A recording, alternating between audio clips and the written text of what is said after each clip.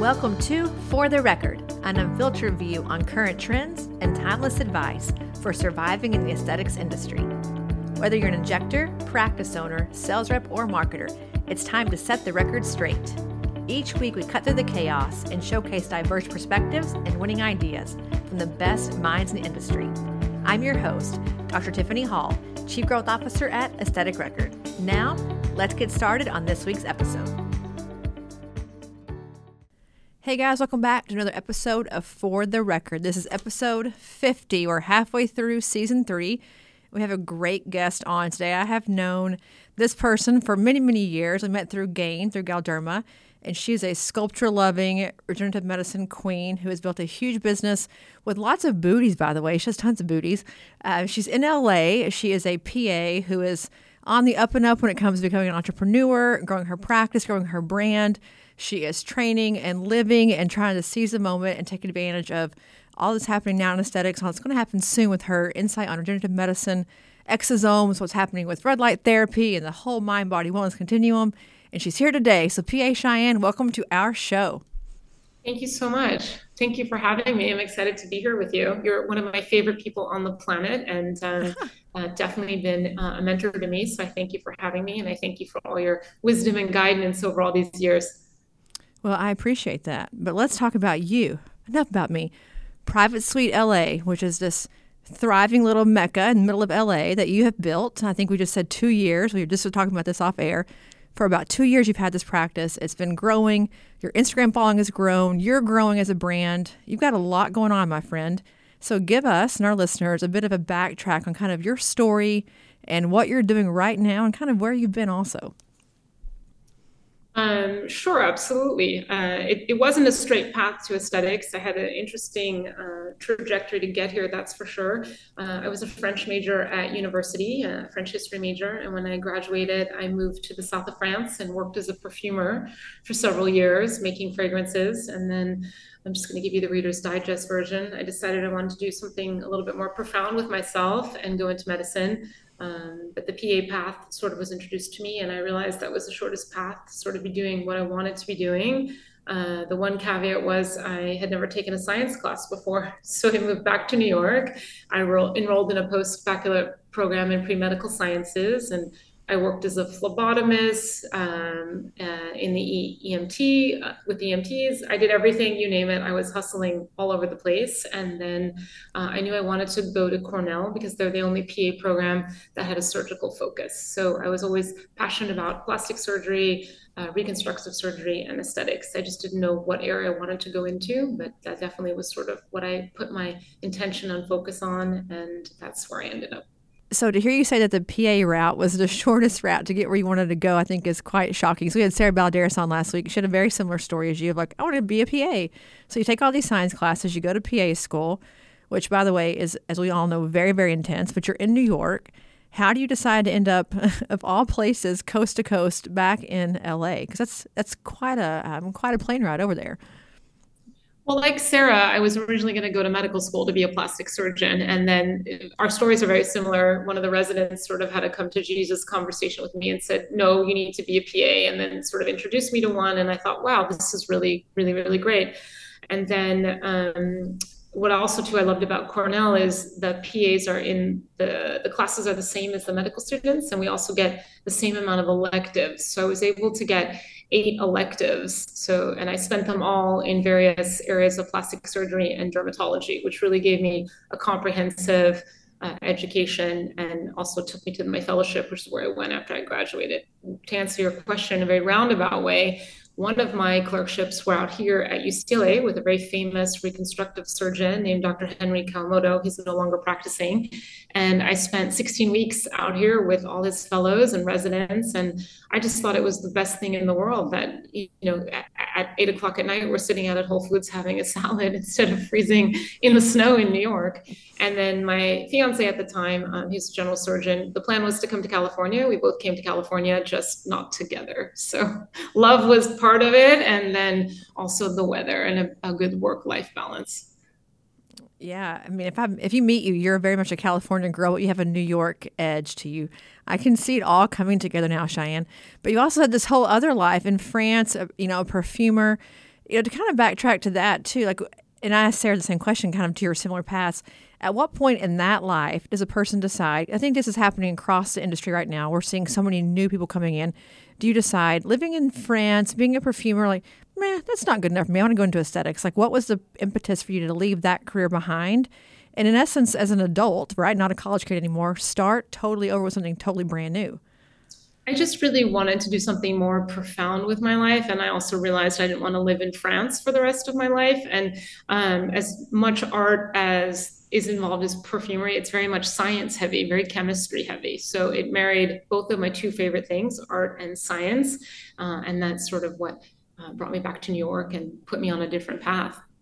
Correct, like Sarah, it's not an easy path. It's a 4.5 year long haul for sure. For sure. Yeah, I was going to say it's not an easy path. I think to say the PA path was easier is a misnomer. It used to be like, go be the janitor or somebody, go be the trash guy. Like, great job. Everyone needs it, but a little faster to delivery than maybe being a PA. But we're glad that you're here, obviously. But you've had almost 16, 15 years as a PA. So you've been doing this for quite a while before aesthetics really took off the way that we know it today, obviously, like injectables and things. How did you get part of that area of aesthetics? Because obviously plastics, reconstruction, dermatology, skincare, and now the injectable route, because that's, I think, where you focus most of your time now. How did you get into that part of the aesthetic industry? I'd worked when I moved here, I worked for several plastic surgeons and, we're up early in the operating room. And then I was usually in clinic with them or in the operating room and then doing injectables on 1 or 2 days a week. And that sort of became the focus of really what I wanted to be working on. And if I'm going to get up at 4 o'clock in the morning, I decided I wanted to be doing it for myself, not for someone else. And then I ended up running a couple of med spas for some different plastic surgeons. Then I worked in larger group dermatology practices. And the issue with that is when you work in a larger, I don't want to say corporate, but yes, it's a little bit more formulaic that there's a formula that you have to follow. And that didn't really work for me. I've always been an out of the box thinker. I always try to push creativity beyond rejuvenation into the realm of beauty maximization. And when you're working in a sort of a larger group practice, that doesn't really work. So, what did Malcolm Gladwell say? Every overnight success is a decade in the making. Not really a success. I mean, I do go benchmarks. My birthday's in December, so I always try to evaluate what have I accomplished this year? How far have I grown? And definitely looking back on the past 10 years, I've grown tremendously. During that time, I also became a gain trainer, as you know, and I'm grateful to Galderma for all of the things I'm able to go and do and see and people that I've gotten to meet and train. And it's just such a wonderful opportunity to be able to give back. I've probably spent more money on my aesthetic education than my undergraduate and graduate education. But I think, I've always wanted to be the best. And by that, I mean, have the best understanding of all technologies that we're offering currently in aesthetics so I can bring that to my patients. My practice is very bespoke medicine. It's not a high volume type of situation. So it's a very white glove type of service. And so I want to do that with care and with tremendous service, because I find that's something that is really lacking in the world, not so much in our industry, but in the world. Just my practice is very service oriented.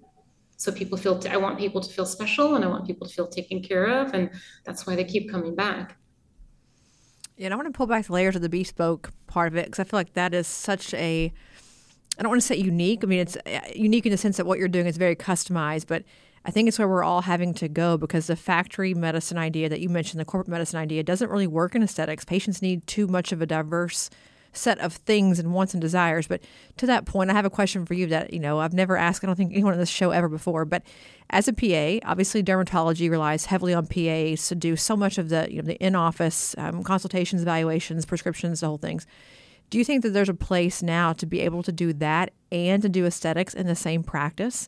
Or do you feel like I have very few friends who are PAs that are actually doing dermatology work in their aesthetics practice? Like, it's too much. It's got to be a whole separate thing. It's, it's to your point, too formulaic. I can't do it here.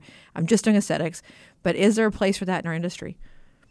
I would hope so. I had the opportunity to train several dermatology practices in Sacramento, and that was probably the biggest frustration for all their mid-level providers is that they were, stuck in medical derm clinic and they weren't able to do any cosmetics. So I think, well, as looking good never goes out of style, Tiffany. Even in a disruptive world and a disruptive economy, which is what we're now re-entering. So I think we all have to shift focuses for 2023. So I think probably those PAs in medical derm right now are going to be stuck in medical derm for a while until the economy bounces back because insurance pays the bills. Oh, I do know. I think with PE firms coming in, it's very, very sexy right now to have all those billables. But, I think what you're doing with the bespoke practice is also such an interesting point, especially you mentioned the recession and things, apparently happening, which in Texas, we're kind of isolated here. We're still big hair, big boobs, big lips. We have not quite felt it yet. But to that point, you offer a lot of really unique things. I mean, just talking to you even now, you can tell that you have a very unique perspective on aesthetics. You're offering a lot of regenerative things that aren't really, in the pop culture scene yet.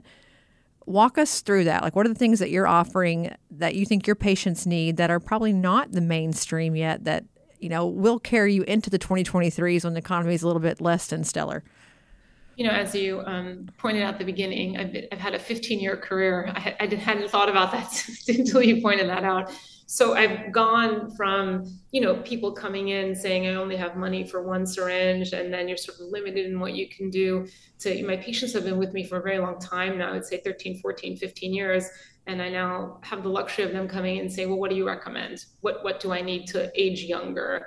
And I've always been passionate about regenerative aesthetics before it's sort of had its Cinderella moment, which it's having right now. I've always been fascinated with our ability to continue to develop the structure and the regeneration of both the structure and function of the skin and soft tissue. It's skin health we can see, especially in California, it's the perfect marketplace for that.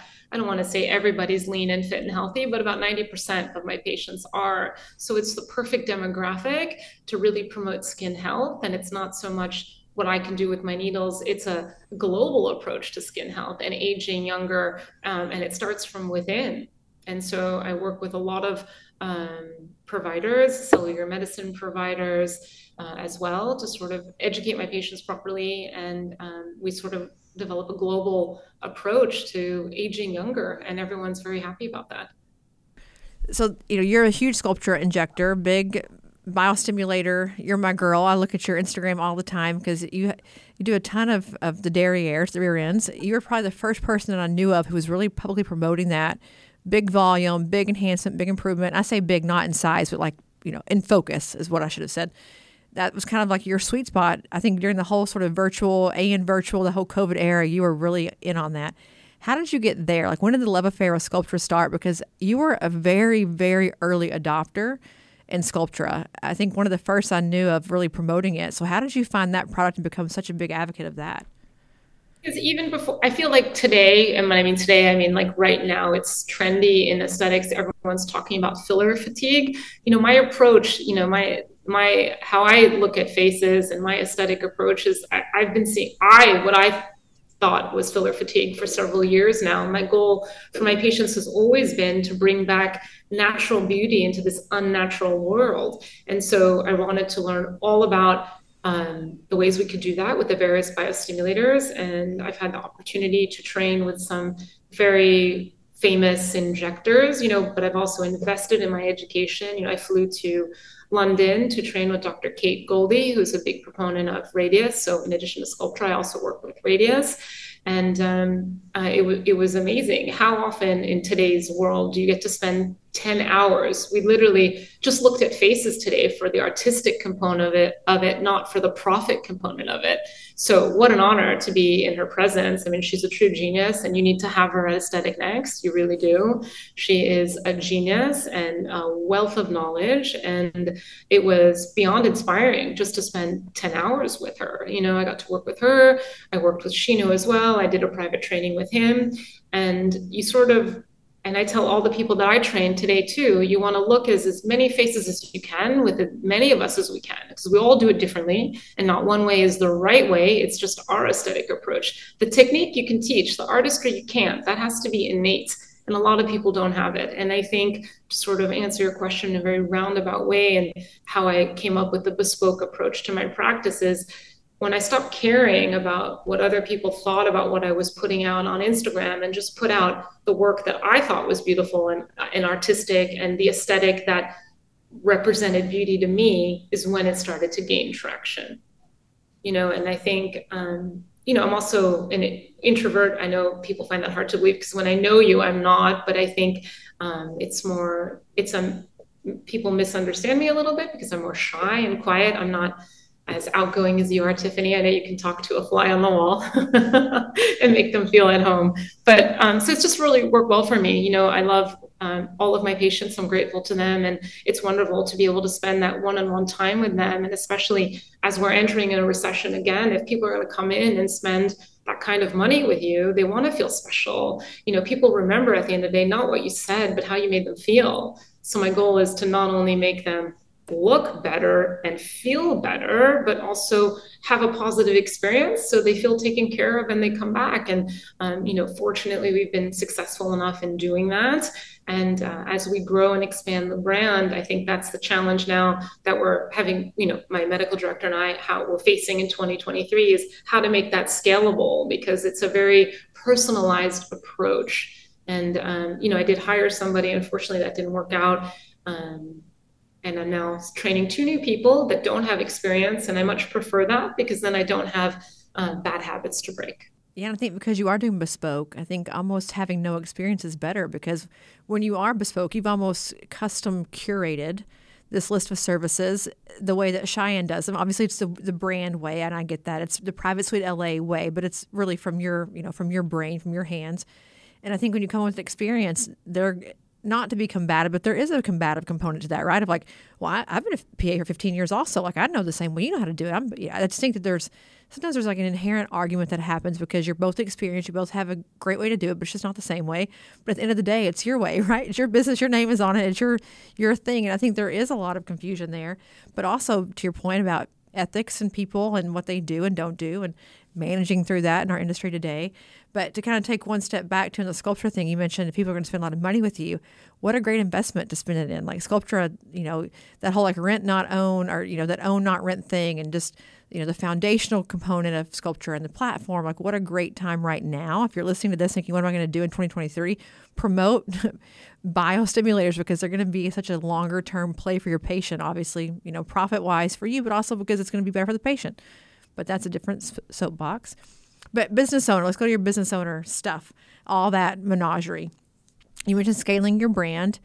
Give us a bit of an overview of when you thought about opening your practice, what did you want to build? And what were the steps that you took to build it? Like, is it 1 room? Is it 8 rooms? Is it 6 staff? Is it 1 staff? Paint the picture for us, broad strokes, what it looked like the day it started, and then how you're starting to build and grow it now. I took a much more of an entrepreneurial approach, Tiffany. There wasn't a plan. I kind of just said, I'm just going to go do it. And I opened my business in the middle of COVID. And I thought, I hope they come. And they did. So I'm grateful for that. But it was a tiny room. And we couldn't even, I was the only one in the building because everything in LA County was closed. However, I was allowed to be there because I was medical. So the first day we opened, I didn't have an exam chair. I didn't have anything. I ended up having to order a massage table on Amazon so that I could do my sculpture butt treatment. And I returned it the next day. Thankfully, there's a UPS store right next to my office. But you just figure it out. I'd probably say the biggest lesson learned in COVID is, you just have to roll with it and figure it out. And there's always a way. I think it's the New Yorker in me. I have this innate hustle, and I really don't like that word because I think there's a negative connotation to it. But I mean it just like, yeah, you work hard. And I think unfortunately today, nobody wants to work and there's a strange level of expectation as I'm trying to hire staff. And that is unfortunate to me. I understand very well that no one's ever going to be me and no one's ever going to care as much as I care. but I definitely don't see the fire in anybody that I had as a student, and I mean, I never would question my mentors or anything like that. You were given instructions by the chief resident, you followed them. Here, no, you get questions, you get smack, kids are sick, they can't come to work. So it's a whole new world. And it saddens me, I have to say. It really does. No, but I think if you're an employer, you're having that exact same internal dialogue today, no matter where you are, what industry you're in. That's a conversation that everyone's having. Like, the talent pool today is just different. I am very fortunate at Aesthetic Record. We hire a much different kind of person. We have a very different idea of what we want here. To your point, I want them to have no experience. I want to make them into these little AR rock star heroes. And I don't want them to come with all this baggage, because it's hard to A, pay them enough when they have all that already in their mind, and B, to give them what they want, because they already have preconceived notions and they're already jaded. And I can't fix that. I can't fix your bad memories, your bad experiences. I can't start over for you. You have to do that on your own. But anyway, to that point, I think every aesthetic person I talk to, every owner, is saying what you're saying of like, where are they? How do I survive this? How do I make this work?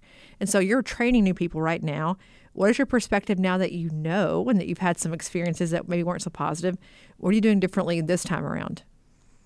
Also, just to go back a little bit to answer your question, how I started in a very small space. It's very similar to Sarah's story. I watched a little bit of her chat with you last week. I did it all by myself. I have my medical director, obviously, but we don't have any investors. So I wanted to start small and see how we grew from there. We are growing, but I don't need a 10,000 square foot facility. I think keep the overhead low and keep the patients happy, and sort of maintain the bespoke model that we have, and it'll do really well for us. I'm not looking to do high volume filler at 450 a syringe like all the med spas in the area or the Groupons. I want to keep what makes us unique and makes us special, and then share my techniques with my staff. Hopefully they stay. And yes, I find that people that are new, that don't have any experience, they definitely don't have the bad habits, and they are eager, but I'm also definitely a little reticent from the experience I had about someone that I had to let go. Everything's great and rosy right now, but let's see where we are in 6 months. So how I start training people is just with toxins. And, right now they're in their toxin phases, and they'll stay there for quite some time. And then we'll go from there. I love a toxin phase. I mean, you probably have heard me say this. I think toxin is the most, well, because it's just used so much, it's the most high risk thing that we do in this industry, because we use it so much. The adverse events are so prevalent, and people just kind of blow past it like it's no big deal. So I am an advocate of your toxin phase. I think that's great. But I love the idea that you said, we started small, and we're thinking about, as we scale and as we build, maintaining the customer service aspect, the white glove service part of our business. But I know that you are a grower, you're a doer, you're a builder, and you're going to keep building. And so whenever we have this, Private Suite LA, location 2, location 3, location 4, how do you plan to maintain that bespoke, high touch culture as you grow? Because I feel like that's, again, the second challenge is I have great employees at location 1. How do I have that now at location 2 and location 3? Because I think that's just, it's a multiplicative, challenge compared to just having great employees to start with. Totally. I mean, so the goal, yeah, correct. So there's a Private Suite LA right now, then the goal would be a Private Suite San Francisco or a Private Suite Orange County. We're sort of deciding on the locations from where we want to be, but still keep it small. We're not looking to open 10,000 square foot facilities. And then the highlight will obviously be on, whatever injector that we have there, to curate a clientele for them. I always, for the people that I bring on, I don't give them my patients. We bring new patients in, and then I want them to develop those relationships, because it's a long-term relationship. And I am teaching them how to do the patient assessment and walk them through a beauty plan so that patients come back. And then I want them to develop their own clientele. So, it's starting very small. First, I would say first learn to walk, then to run. Right now, we're learning to crawl. We're starting really in the infancy of it. And I think that's probably just from the unfortunate experience I had with that person that I hired and had to let go. But right now, I'm just rather be safe. And like you said, there's nothing wrong with toxin. It's great. It's great. That's what everyone's spending their money on. I have to tell you, I just went through, I went with my business manager, and we went through all the numbers for the end of for fourth quarter, and sculpture, radius, and toxin is what people are spending their money on. Yeah, I think it will continue. I mean, lips are big and everyone loves lips, but I think that at the end of the day, those who can afford it are getting their routine maintenance with their toxin. They're keeping those lines down, and then they're getting, again, more of that platform regenerative biostimulator kind of treatment as well. So I think the economy in many ways dictates what we do, and I think that your two bookends there are my maintenance and then my ongoing treatments. Again, no filler fatigue kind of thing. But you are a big believer in this. Again, the mind, body, global kind of approach and wellness. When you're hiring people to come work with you, are you looking for that same kind of thing? Because, to your point, injections are one part of your business, but you have this whole other thing with, you're looking at every part of their face, their life, their lifestyle. How do you screen for that or find employees who share that same passion that you have? Right. It's definitely my interview approach has changed. I want someone that wants to work and obviously has a good appearance and is good with clients. And so really right now it's the basics of someone that wants to work and put in the time, and then the rest I can teach them. And then we hope we all grow together. But to answer your previous question, how do we hope to maintain the bespoke quality of our business?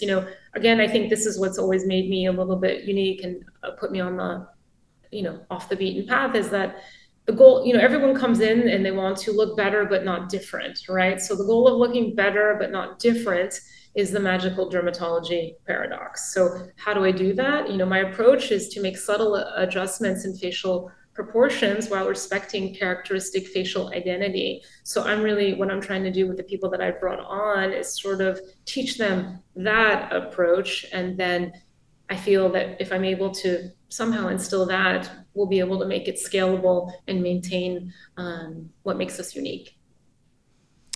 Well, and I think you have a unique advantage because you're a trainer. You get to practice that all the time. And I have this conversation a lot with people. When you go into a practice as a trainer, you don't know anything yet. You're walking in kind of stone cold off the street, and you look around and the people look crazy. They're overly injected. Their patient before and afters are not so great. You being you are like, oh my gosh, this is like a filler face, crazy cheeks. You're getting it again. To interrupt you, but I have no filler in my face, Tiffany, none, right? So when I walk in, people are always shocked, but no, we are our billboards, and I just don't understand, to your point of you walk into these conferences and the lips enter the room before the person does, and the cheeks are out to here. And I'm just no, I have no filler in my face. I have Sculptra and Dysport. That's it. I want to look normal, and I think my patients are grateful to me for that. But correct, you walk into these offices and the lips are, overfilled. The vermilion border is completely obliterated. The tear troughs, I'm I don't know what's going on. And then you sort of start to ask the questions and it's wow, okay.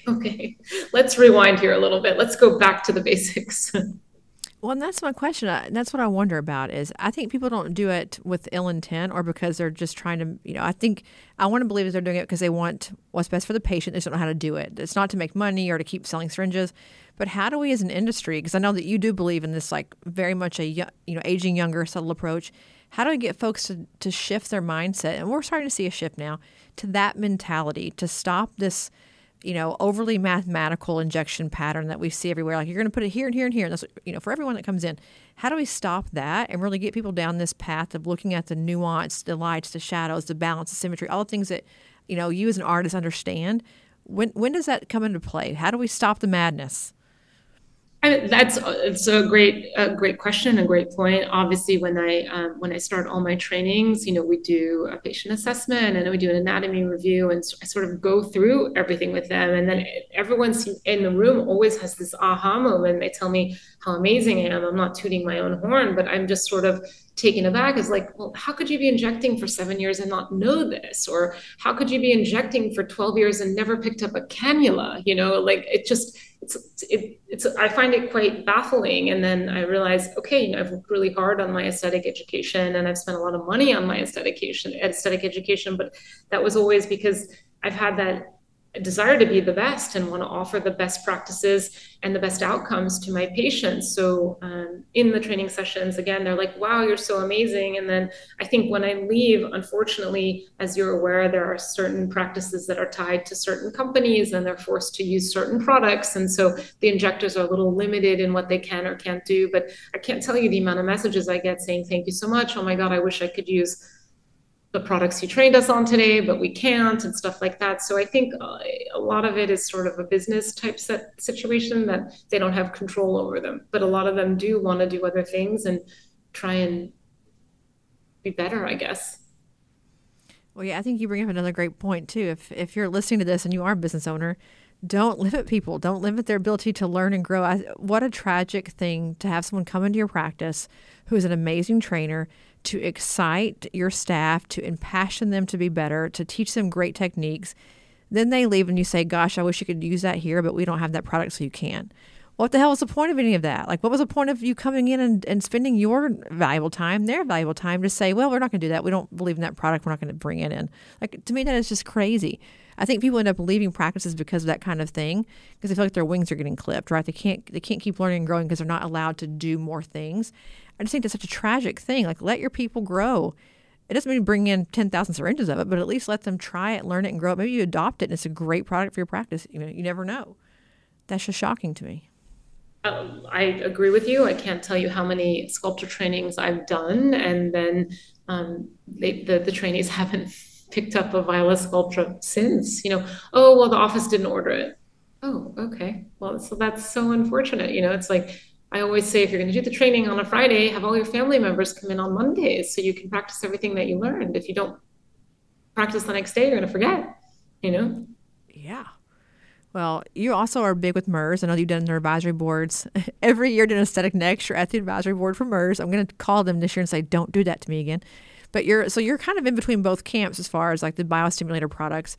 How do you decide which one you want to use where between a Radius and a Sculptra? That might be an unfair question, but do you also mix and match? Like, how do you make that decision as a clinician to say, I know what both these things do, and this is the right product for this patient type? It's so funny because everyone always thinks they compete with each other, Sculptra and the Radius, and they don't. They do very different things. So I use them together. I always use the analogy of, Sculptra is like scaffolding for your face and for your body too, right? So, and we all need structural support. So whether you're 20, 25, 30, or 40, we all need some form of structural support. And I tell everybody, every new patient walking into your practice, no matter what age they are, should be started on some Sculptra. They will thank you in 10 years. So I look, the way I explain the difference between the two is Sculptra, again, it offers structural support. It's like scaffolding for your face. When you're building a house, you need a foundation. So think of Sculptra as the foundation that applies to the body use of it as well. And Radius is more like the finishing touches, like the gloss, the painting on a house. It does other things that Sculptra can't do. If someone wants an Angelina Jolie type jawline or things like that, Radius is better for that. So again, they don't compete with each other. They do very different things. One has an inflammatory response, one has a controlled inflammatory response. So really it is patient specific, and you have to use your judgment on what you're going to use and why you're going to use it. I find, since I do a lot of Sculptra butts, I find the younger clientele prefer the HD Radius only because there's more of an immediate response. They see that they're pretty excited about that. However, if I had my druthers, I would probably start with the Sculptra and then sort of do the little tweaks with the Radius. But I really cater to my patients and what they're looking for. Well, I want to get into butts. I want to ask you before I do advisory boards. So I just mentioned that obviously you did the advisory boards for MERS. You're a GAIN trainer. How did you get yourself in the right room? I mean, obviously you're talented, and I don't mean that to not say that you're super talented and that's how you got discovered, if that's even the word that you use. But you and I also both know it's also about timing and where you are and getting in the right room. How did you find yourself on these, prestigious appointments, and how did you get there from being a person who's a single injector now in your own practice? You're not in some big factory setting. How did you get on those stages? When I want something, I'm definitely like a dog with a bone. So my poor Galderma reps back in the day, I think weekly, I said, how do I become a GAIN trainer? What do I need to do? What do I need to do? And every single one of them will tell you, I never left them alone. And I compare it to sort of making it to the NFL. It's rough, Tiffany, and then first you want to get to the NFL, right? And then you want to make the roster. But then you want to work, right? So you want to make it to the starting lineup, and that takes time. And developing relationships with the reps and do a good job. And I'm always taken aback when everyone I work with, they always say, "Oh my God, I love working with you. Thank you so much. You're so professional." And I'm thinking, well, goodness, what is everyone else like, right? Like I answer emails, I reply right away, I show up on time. It's kind of the basics, if you ask me. But same thing today. I'm coming your way next week, and someone I'm working with was like, "Oh my God, I love working with you. You're so professional." I'm like, well, thank you. I try to be respectful of people's time. My time isn't any different than anyone else's. Well, it's a lost skill. But, it's funny because I had a person, well, last week, a person put on Instagram, like, I hate all these meetings. They're just a social club. All these industry meetings are no good. And Aesthetic Nexus left off the list. So, you know me. And I just DM the person, I'm like, what the hell, man? Are you hating on the meeting? Like, what's my meeting done to you kind of thing? And she's like, no, it's just the same people on podium at every meeting. And I'm just sick of seeing it. And I'm like, well, how come no one's raising their hand? I'd love to have people come to me and say, I want to speak at your meeting. I have a great idea for a talk. I have a great concept. I would love to show it to you. And I want to do a talk on it. I would give my left leg, Cheyanne, my left leg, maybe my right leg too, to have people come to me and say, I want to be part of your meeting and I have a great idea. Otherwise, what I do all night long every night for 6 months? I go on Instagram and dig up and dig around and look and see who's doing what things, who has a good technique, who has a good before and afters. And I reach out and ask them to come speak at the meeting. And I am left to do all this research and do all this fact finding on my own because no one has the balls to raise their freaking hand. And it is exhausting. So if you're listening to this podcast right now, be Cheyanne. Go scream and dance and yell and shake your bell and say, I want to be part of this thing. Get me on your podium. Because I tell you, as an organizer, I hate that. I hate people who just sit back and complain about it and then don't ever do anything to put themselves in the position to be chosen. That's my soapbox.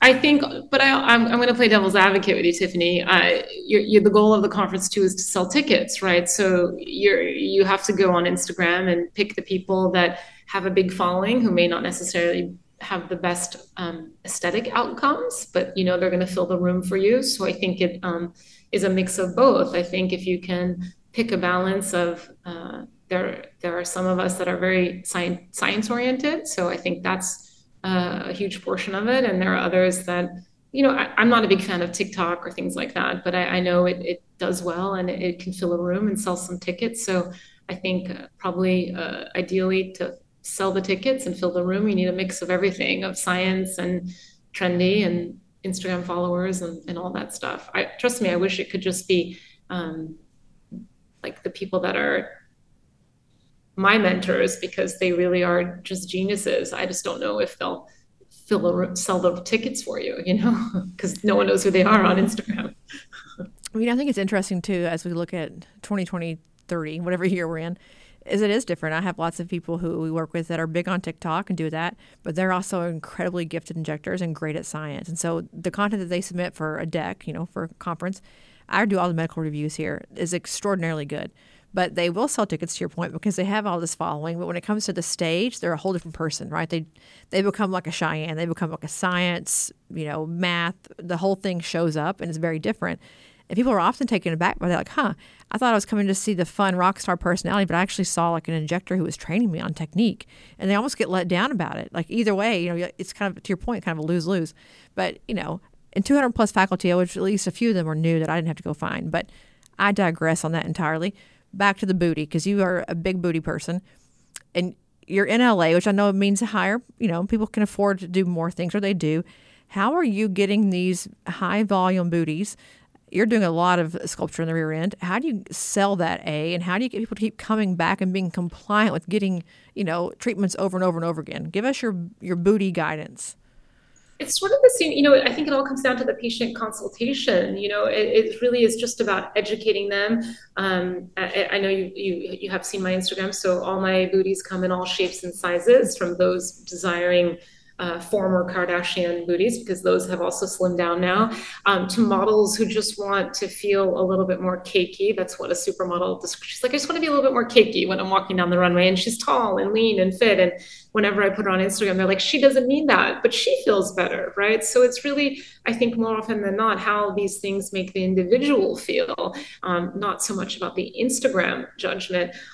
So for me, I think I don't have any issues selling it at all. So it's really, I think, about the patient education and informing them and explaining the differences between a BBL versus a biostimulatory approach and stuff like that. And then we do offer financing. I'm a big fan of Cherry. I know you at Aesthetic Record love Cherry as well.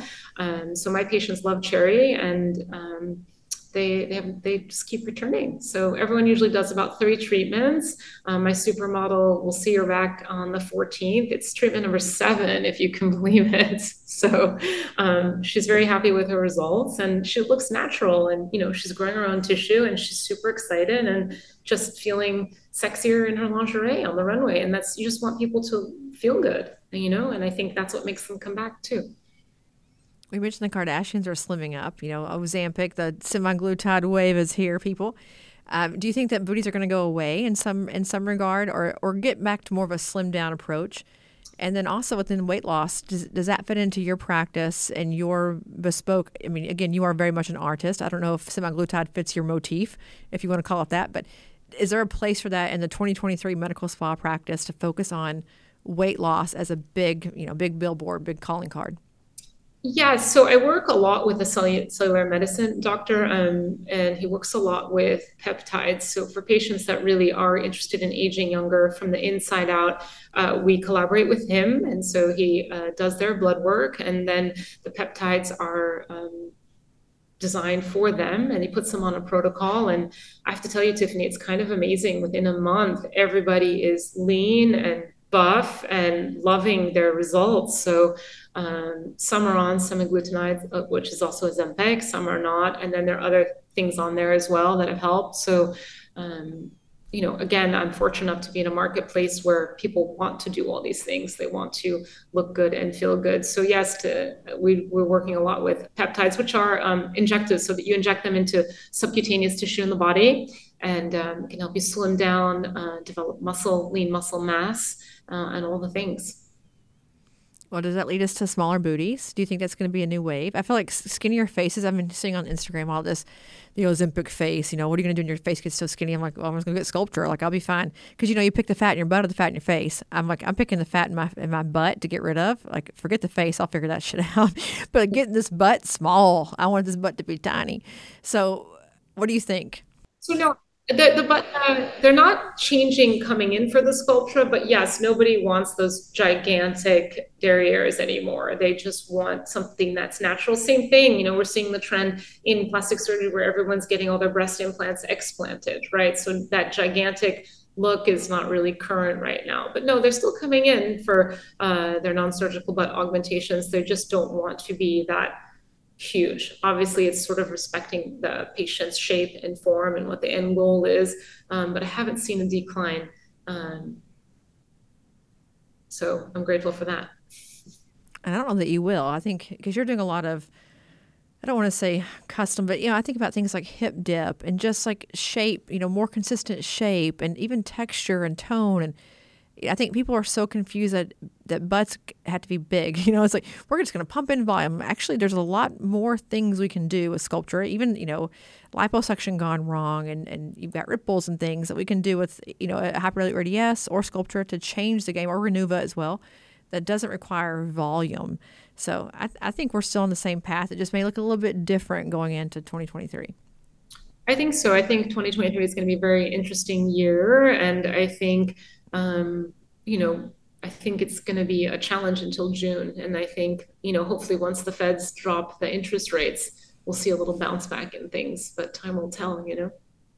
Well, and as a business owner, thinking through that, with all these new things coming to market, I think the manufacturers are going to feel it as well, obviously, and have to bring out programs and incentives. But how do you brace for that as a business owner, knowing that, potentially, especially because you are in LA, I think you get hit so much worse in New York and LA than anywhere else. But how do you start to prepare for that and cut expenses and, really build a business plan? Well, and that was one of my meetings today. We really are trying to shift focus a little bit and see where we can maximize things in 2023 and the best approach to do that. As you know, January is usually a little slow for everybody. January has been great for me for the past 2 years. So I'm curious to see what this January brings. So far for the appointments that we have on the books, it's solid, but business is definitely down from last year. We're sort of reviewing everything today. And I don't advertise. I mean, apart from Instagram, I don't do any marketing or things like that. It's all referral. And I prefer it that way because it kind of limits the crazy. So, you know, I prefer that, a friend sends me someone and then, it's much better than sort of someone finding you out of the blue, I think, anyway. Well, that's a unique model. I mean, talking about being very much a bespoke practice, the fact that you work on referrals only, I think is just, I mean, that's crazy, especially because you have a giant Instagram following. I mean, you have, I think I checked 80,000, some ridiculously high amount of people that follow you to be a referral based practice. And so thinking through that, how do you keep people, they find you obviously on Instagram. You have these great videos, which I want to talk about that for sure, but they find you and they just inquire like, hey, I want to come see you. Like, what do you do? Do you say yes, no, do a free consult? Like, how does that work? So we try to weed out a little bit, get a little bit more information. How did you find us? What are you interested in? Obviously, if somebody's messaging, just asking about pricing, that's not something we're going to entertain. But no, I'm very grateful to Instagram. It's brought me a lot of booties. It's also I have a love-hate relationship with Instagram. It's brought me a lot of headaches and a lot of crazies as well. So we do try to weed that out, and but the referrals mostly come from patients that who've come in and that are happy with the results. Instagram, if you can believe it, I get more trainings, people inquiring about trainings. I just had someone from Canada book a 3-day training with me in March. So that's great. Well, I think your Instagram is built for that. I mean, we really connected throughout the whole COVID virtual world that we were all living in about video and your video content and what you were trying to do. And I have watched you on camera just blossom from someone who was in the beginning a little bit nervous about it and not really that you were awkward, you just hadn't found your footing yet, to now you do it all the time. You have Instagram videos everywhere with your training, you're talking about sculpture and whatever else, booties, the whole thing, and you're doing it effortlessly. What has that been like? Because I think the hardest thing for people who are trying to market themselves is to just rip off the Band-Aid and do the awkward things and get it over with, to learn and grow. And you have done it beautifully over time. And I think it's improved or increased your Instagram following. It has to have, because now you have high quality content that's everywhere. I see it all the time. Well, thank you so much. I never know what actually is going to interest people. So thank you. It's time, Tiffany. Just like you said, when I first started doing it, I was awkward and uncomfortable. I think it's helped practice, like anything in life, practice, practice, practice. And then when I finally realized, they edit everything, right? So if I mess up, they're just going to I get to do it again. And then I think it's helped me sort of relax a little bit. I work with the same camera crew, the same video team each time. So now I'm more relaxed. But no, when I first started, I have no shame in my game to say I use my iPad as a teleprompter because I would forget everything I'd want to say. There was a camera in my face and I was like, wait, what? And they're like, just pretend it's a patient, because then I can rattle it off like it's nothing, and now no, I do much better off the cuff now. Instead, if I prepare something, it doesn't work out, then I mess up. If I just walk in and kind of do it like I would a consult, it's much better. So that's sort of where we are now, And of course, on the day of filming is the day something always goes wrong. Like a model doesn't show up, somebody gets sick, and then you just have to sort of roll with it. That's the biggest lesson learned in COVID. Just roll with it. Yeah, for the podcast, I just go off the cuff. Wherever it takes me, I go. But I do a lot of teleprompter work because we have to have things that are a certain amount of time and, short, concise, long explanations that I'll rattle. I'm a rattle trap too long. And there's an art to it. I mean, as you've learned, there's an art to talking to a camera and to reading a teleprompter and a script. And it just takes time. People ask me all the time about it. Like, it just takes time. You just got to do it. And I'm fortunate to have the same cameraman, the same camera crew all the time too. And it becomes very easy. The best cameraman. Well, that's true. I do have the best cameraman, but it makes it easier because he knows what I like. I know what he likes. We know how to work together. And so I would tell people who want to become, who want to be like Cheyanne and learn it and grow and do over time, find what works for you and just do a lot of it. Just do so much of it, because yours has really, it really has gotten so good. And I think people want to train with you because you're so great at explaining what you're doing. In that little 1-minute video, I learned a ton of stuff from you. And so thinking through that, how do you come up with the content? Like, how do you decide what you're going to feature in those little video snippets? And how does that even work as you put it, actually logistically put it on Instagram? Well, how it all started, since you mentioned I was I don't want to say one of the first users of Sculptra, but a big advocate of it before it became trendy. I came up with the idea of doing something called the Sculptra Face series, and I followed 3 patients over 24 weeks, and that got a lot of traction. And then I did it again, and then it sort of branched off into other things. So I usually try and film content every 6 to 8 weeks, and I try to diversify it a little bit. But every week, I usually put an ad posting up on Instagram, models needed, and then sort of weed out what comes in. I always ask for photos, making sure they don't have filler in their face. I prefer to deal with a natural face if that's possible. I always try to do a mix of sculpture, but I want to make sure that it's somebody that's going to commit to the series because we want to document the progress over time. And then just feature a little bit of everything from chins to jawlines to under eyes. And then, as you mentioned, the more you do it, you realize what works and what doesn't work on camera. So under eyes don't really work great in video because patients pink up from the numbing cream. So the before and afters aren't the best. So I had to steer away from that. And then I would tell everybody, yeah, just practice, because as you're injecting, you have to change your gauze because you see there's blood on the gauze. So it's little things that you realize, and then the team will point out as you move along because they know what bothers me. My big thing is I don't want to see anything in the shot. I don't want gauze or gloves or anything that looks messy. So now everyone's running around because they know what I like, so which makes it a lot easier. So practice, like anything in life, I would say. Oh, yeah. Well, and as a business owner now, we're kind of wrapping up here, thinking about what you've learned. I mean, obviously marketing being a huge part of it. You're marketing yourself in a big way. You're thinking about growing your brand, new locations. What are the things that, as you look back on this, even this entire conversation and all the things we've talked about, that were your biggest challenges or learning lessons about becoming an entrepreneur or even an injector? And also what pleasantly surprised you, or things that you're like, oh my gosh, I'm just a natural at this. Like, this is just easy for me to do as a business owner and I love it. Loaded question. Yeah, super loaded question. I would say being a business owner has probably been the greatest challenge, especially since we opened in the middle of COVID. We had a lot of other things unexpected things to deal with, like the Department of Public Health and LA County guidelines and things like that. So that definitely was challenging, but definitely a huge learning experience.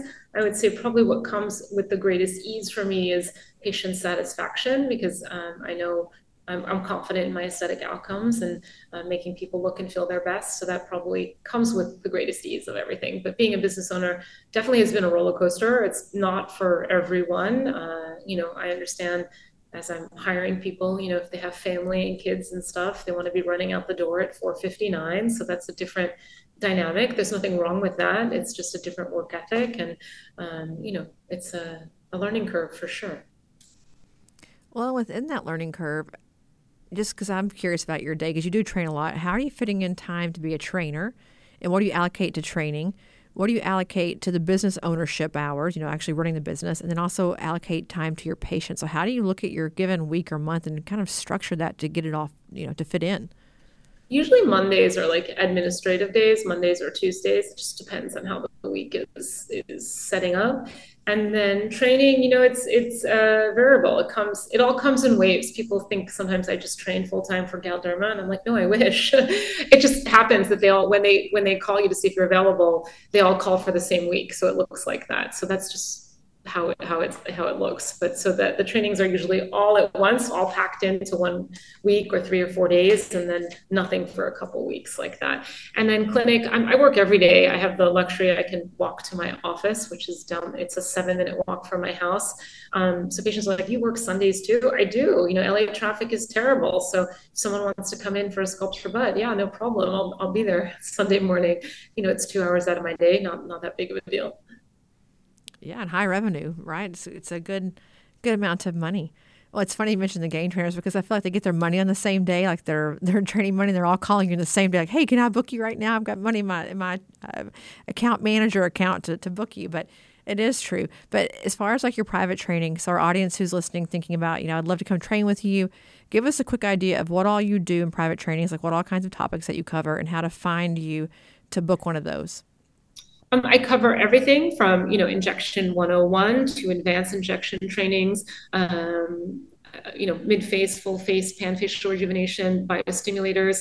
They can find me on my Instagram, which is at the Private Suite LA. And then what makes me laugh the most is someone will send a direct message saying, well, how do we contact you? And I'm thinking, click the contact button. There's my phone number and there's the email. You can email us, you can text us.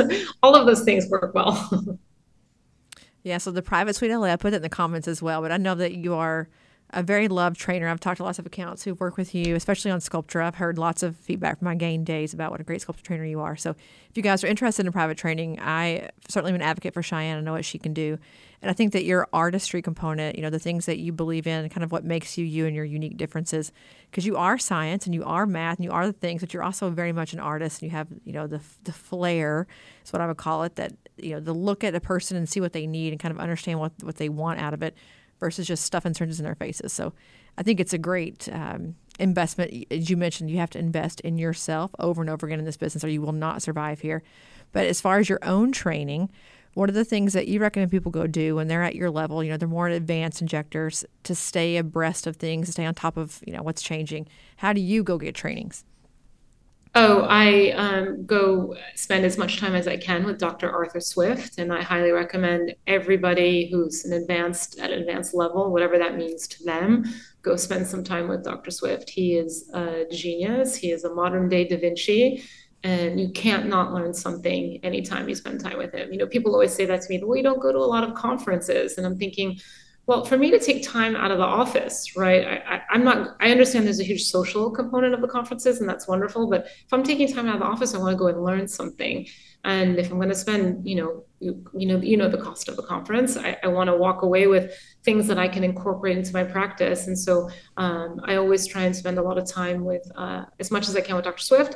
And I'm a huge fan, and he's a dear friend of mine, Dr. Sebastian Catafona. I highly recommend everybody do a cadaver lab once a year. I know those are becoming very trendy right now, and other injectors are offering them. So whatever is in their budget or logistically makes the most sense, I do think that's a great idea. My first cadaver lab was with Dr. Chris Surik, and you were there. You were there with me. I walked in the door and I was like, oh my goodness. So he started, I think, that trend for sure. And obviously now he's grown into a huge success and sold that to AmSpa. But my recommendations for people who are advanced and want to level up, I would definitely spend some time with Dr. Swift and Professor Sebastian Catafona for sure.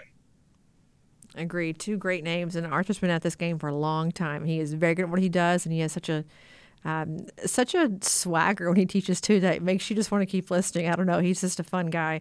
I worked with him years and years ago at Galderma. We launched Refine and Define, and he was a riot then, and he's still a riot now. So I can imagine that you get a lot from that. I think you mentioned international, Kate Goldie. I think there's lots of international folks that are doing things that we don't get yet because the FDA, that they've already learned the techniques, they've learned the products that we kind of get, a few years later.